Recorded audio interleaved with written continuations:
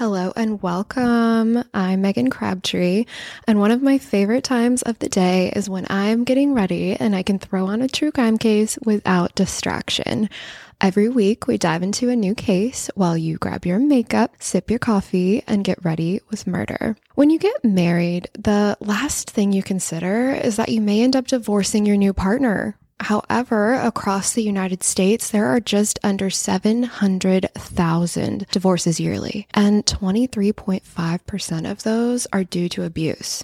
Divorce is messy. There's often the general hostility of the partners, who will end up with what assets, custody issues, and when abuse is factored in, not only are divorces messy, but they're incredibly dangerous for the spouse being abused. Everyone knows that the most dangerous time in a domestically violent relationship is when you are leaving it. This is the case of the disappearance of Lisa Stebic. Lisa was born May 19th, 1969 in Park Ridge, Illinois. She later graduated in 1987 from Libertyville High School. She was really involved in her swim team at school, and she loved jazz dancing growing up. After high school, she went on to attend Southern Illinois University, followed by Kendall College, where she earned a degree in hotel and restaurant management. She worked in hotels post-college graduation. Lisa was enjoying her life. She went to a party one evening where she met her future husband, Craig Stebic. They had a whirlwind type of relationship, and they decided to elope on April 6th, 1993. Just 2 years into their marriage, Lisa and Craig would welcome their first child, Alexis, followed by a little boy about a year later named Zachary. Life became messy for the Stebics rather quickly once they were married. They lived in Waukegan, Illinois, and Craig was working as a pipe fitter. He ended up needing to travel a lot for his job, so his family would move to Plainfield, Illinois for an easier commute for Craig. In 1995, things would begin to get scarier for Lisa and her marriage. While pregnant with their daughter, Craig was charged with 2 felony counts of unlawful use of a weapon. This is so weird because from what I can gather, Craig was pulled over within 1,000 feet of 2 of the schools in the town, and this could have possibly just been a routine stop, or they may have had prior reason to do so, because what they end up finding in Craig's car, well, here we go. Craig had a 10-gauge double-barrel shotgun, a .44 Magnum semi-automatic pistol, a Ruger Mini 14 assault rifle, and an AK-47 semi-automatic assault rifle in his Toyota pickup. Like, was this dude going to war? Who the heck needs to carry that type of weaponry just chilling in their pickup truck? Not only was he charged with 2 felonies, but he was also charged with 4 misdemeanor counts of unlawful use of a weapon, operating an unsafe motor vehicle, and driving with his license while revoked. Like, this man's got lots of explaining to do if I'm his wife. So Lisa and Craig ended up separating during this time, and I mean, rightfully so. If my husband was caught riding around with all of that in his car, I mean, I'd be gone too. And it makes you think, what in the world was going on in their home during that time? Did he actually have a reason as to why he had all of those guns? He supposedly was a hunter. And listen, I live in an area where hunting is very popular. I don't know anyone that would ride around with that amount of weaponry in their car. It's just like not necessary at all. It's so weird. Anyway, their separation wouldn't last long at all, and they would reconcile during this time. It wasn't long into the reconciliation that a 911 call would be placed to the Plainfield police for what was described as a nonviolent verbal fight between the couple. During a later interview with the police following his wife's disappearance, Craig would explain that his wife showed up intoxicated after being out all night during this phone call. A friend of Lisa's would also say that Lisa had told her Craig had locked her out of the house that night. So it does sound like, a kerfluffle, if you will, between a married couple. Immaturity, probably. Locking your wife out in the middle of the night because you're just mad at her.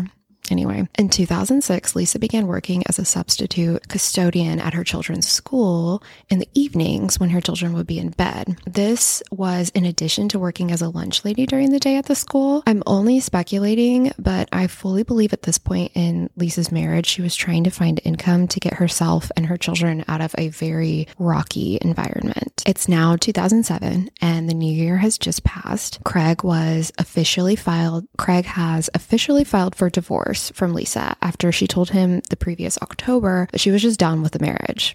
He would cite irreconcilable differences in the divorce petition, and they sought joint custody of their 2 children, with Lisa being the residential custodian. Craig states that he and Lisa had barely spoken in the previous 6 months, and they were just living their lives like entirely separately underneath one roof. So during this same time, Lisa had actually lost 30 pounds, and she was really leaning into the love of exercise and her new body. I'm sure that there was a level of therapy there for her within working out during a time in which she was experiencing such stress going through this divorce. It's noted as well that she was also very casually dating an unnamed man. We don't know much about them at all other than the relationship, if you could call it that, was very casual. On April 11th, 2007, Lisa posted in an online forum looking for female friends to work out with. And I get it. Stella was getting her groove back, right? She was literally dumping 200 pounds of dead weight with her ex, and she was looking for someone to hang out with, vent, continue to stay active. She explained in this post she was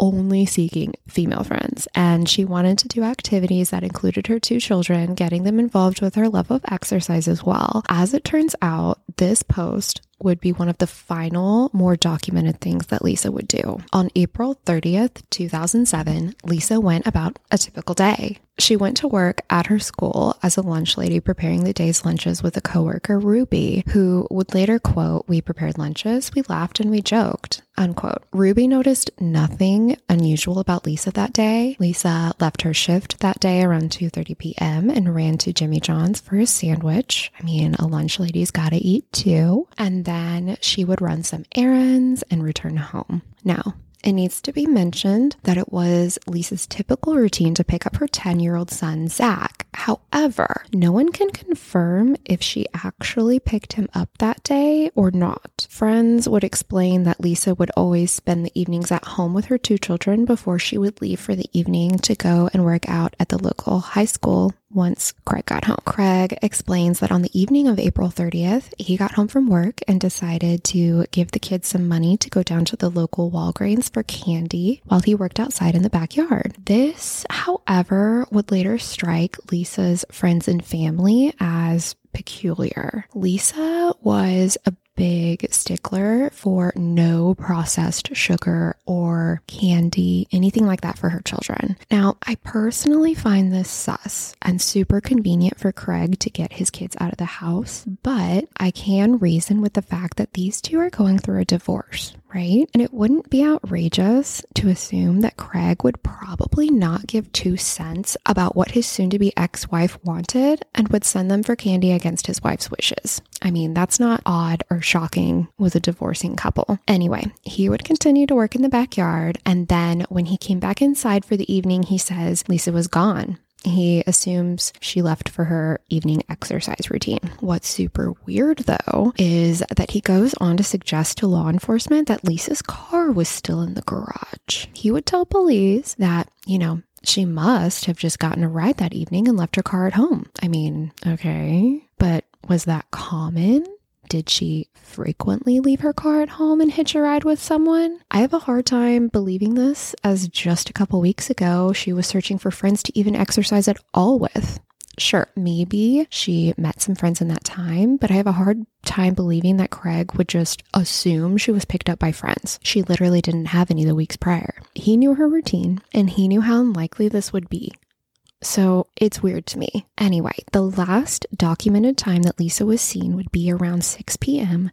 by her soon-to-be ex-husband. Now, the kids would return from Walgreens with their candy around 6:30 p.m., so they weren't gone very long, and he would promptly leave and take them to Target to pick up a birthday gift. Lisa would not end up showing up for her exercise class that evening, and this was not normal. As I said before, Lisa had really gotten into fitness and enjoyed her evenings at these classes. I mean, come on. If you are getting divorced, getting out of a toxic relationship, and you find your therapy, you just don't really miss that time. Like, you always show up. So her instructor said that she would usually arrive around 6 p.m. and then not leave until closing time around 8:30 p.m. But that night she did not show up. Lisa obviously didn't come home that evening, and Craig would tell police later that it wasn't uncommon for her to go out after the gym, but even so, she would still be home by like 10 or 11. The evening would roll on and Lisa would never return home that night. Now, I know that they were living basically separate lives at this point, so being worried for that person's well-being not returning home for the night probably wouldn't be very high on Craig's priority list. But I also want to make note of something really important that took place the day that Lisa went missing. So Lisa had sent a petition to her lawyer to temporarily evict Craig from the house the day that she went missing. The petition read, quote, "He's jeopardizing my mental and physical well-being and is jeopardizing the mental well-being of our minor children," unquote. Guys, so this is kind of big. Craig claims that he had never been aware of this petition until after Lisa's disappearance. But is that true? Like, did he find out?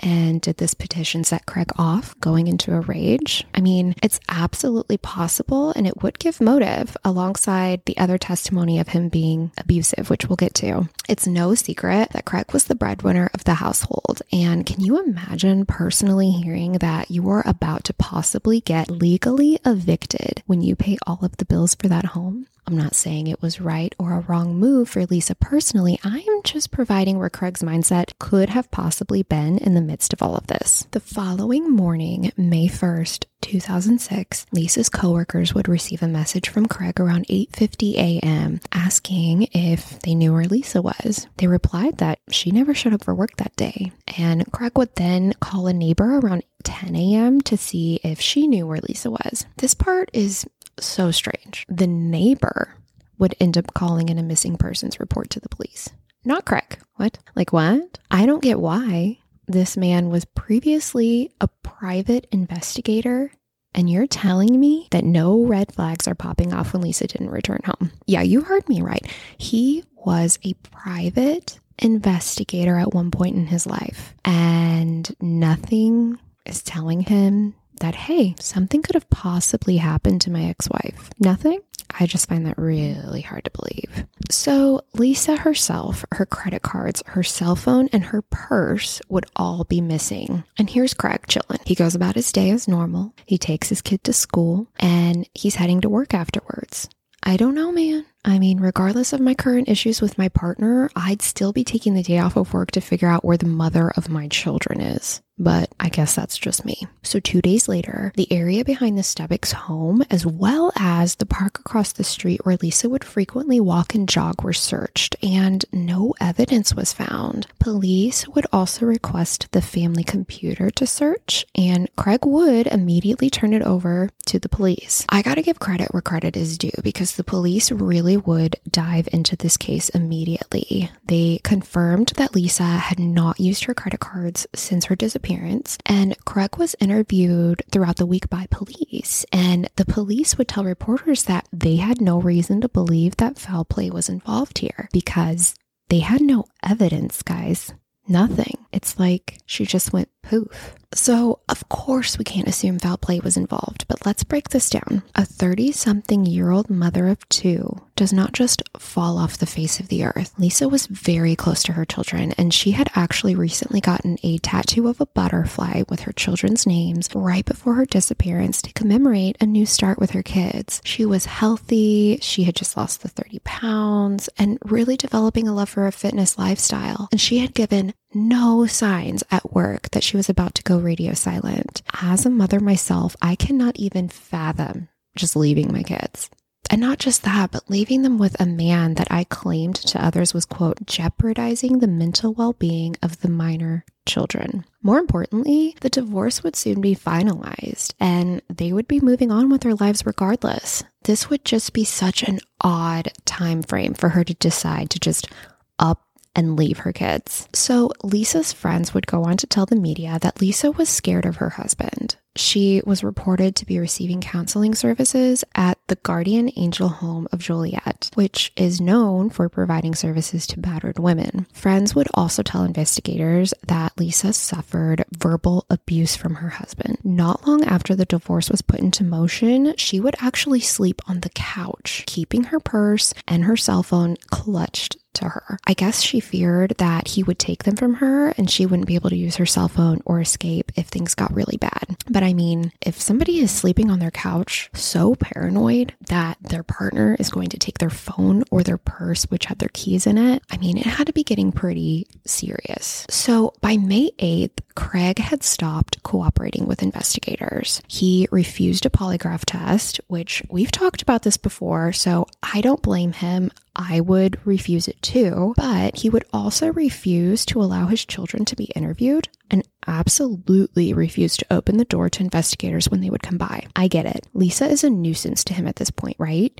She is his about-to-be ex-wife, but let's be real. All feelings aside, she is still the mother of your children. And for them alone, don't be a douche canoe and cooperate with investigators, man. I mean, come on. Anyway, the same evening, a candlelight vigil would be held for Lisa, in which, surprise, surprise, Craig does not attend, nor does he allow his children to. So the following day, Wednesday, May 9th, 2007, Craig would seek out temporary full custody of his children in fear that Lisa may return and then vanish again with his kids. Are you freaking kidding me, Craig? I know you can't see my eyes, but I'm rolling them like really hard over here. So Mother's Day would come and go with no sign of Lisa, despite extensive searches. And then on Monday, May 15th, 2007, police would conduct a surprise midnight search of the Stebic's home. They would collect pillows, blankets, towels, as well as the family's vehicles. Oh, and high-powered assault rifles and handguns, you know, no biggie. DNA testing would confirm that Lisa's blood was found on a tarp in the back of Craig's truck. What? So later in June, Plainfield Police Chief Donald Bennett would confirm that they did conduct a cadaver dog search inside of the Stebic's home and that the dogs did have a positive hit on something inside of the home, but they wouldn't comment any further on what that could have been. And around the same time, Craig requested and was subsequently denied to dismiss the divorce petition. This is such a bizarre request because just because Lisa was missing didn't mean that her feelings had changed regarding the divorce. And even his. The only reasoning I can think of is that he may have thought doing so would possibly make him look better in the public eye. I don't know. This is so weird. Now, what I'm about to tell you next is just really off the hinges and needs to be brought up though.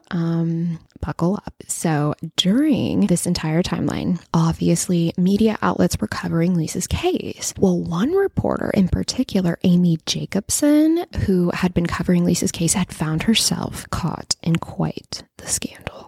So here's what happened. On July 6, 2007, Amy was very oddly caught on camera by a rival reporter. I don't honestly think you're ever going to guess where I'm about to go with this, so I'm just going to put it out there. She was caught on camera by the Stebic's pool in her bikini, dancing, enjoying a pool party with Craig, just a couple months after this man's wife had gone missing. Can you say conflict of interest? Anyone? So Amy's story was this, right? She was just casually on her way to the club to go swimming with her sons that day when Craig Stebic's sister, Jill Webb, asked Amy to come to Craig's house and talk about the case.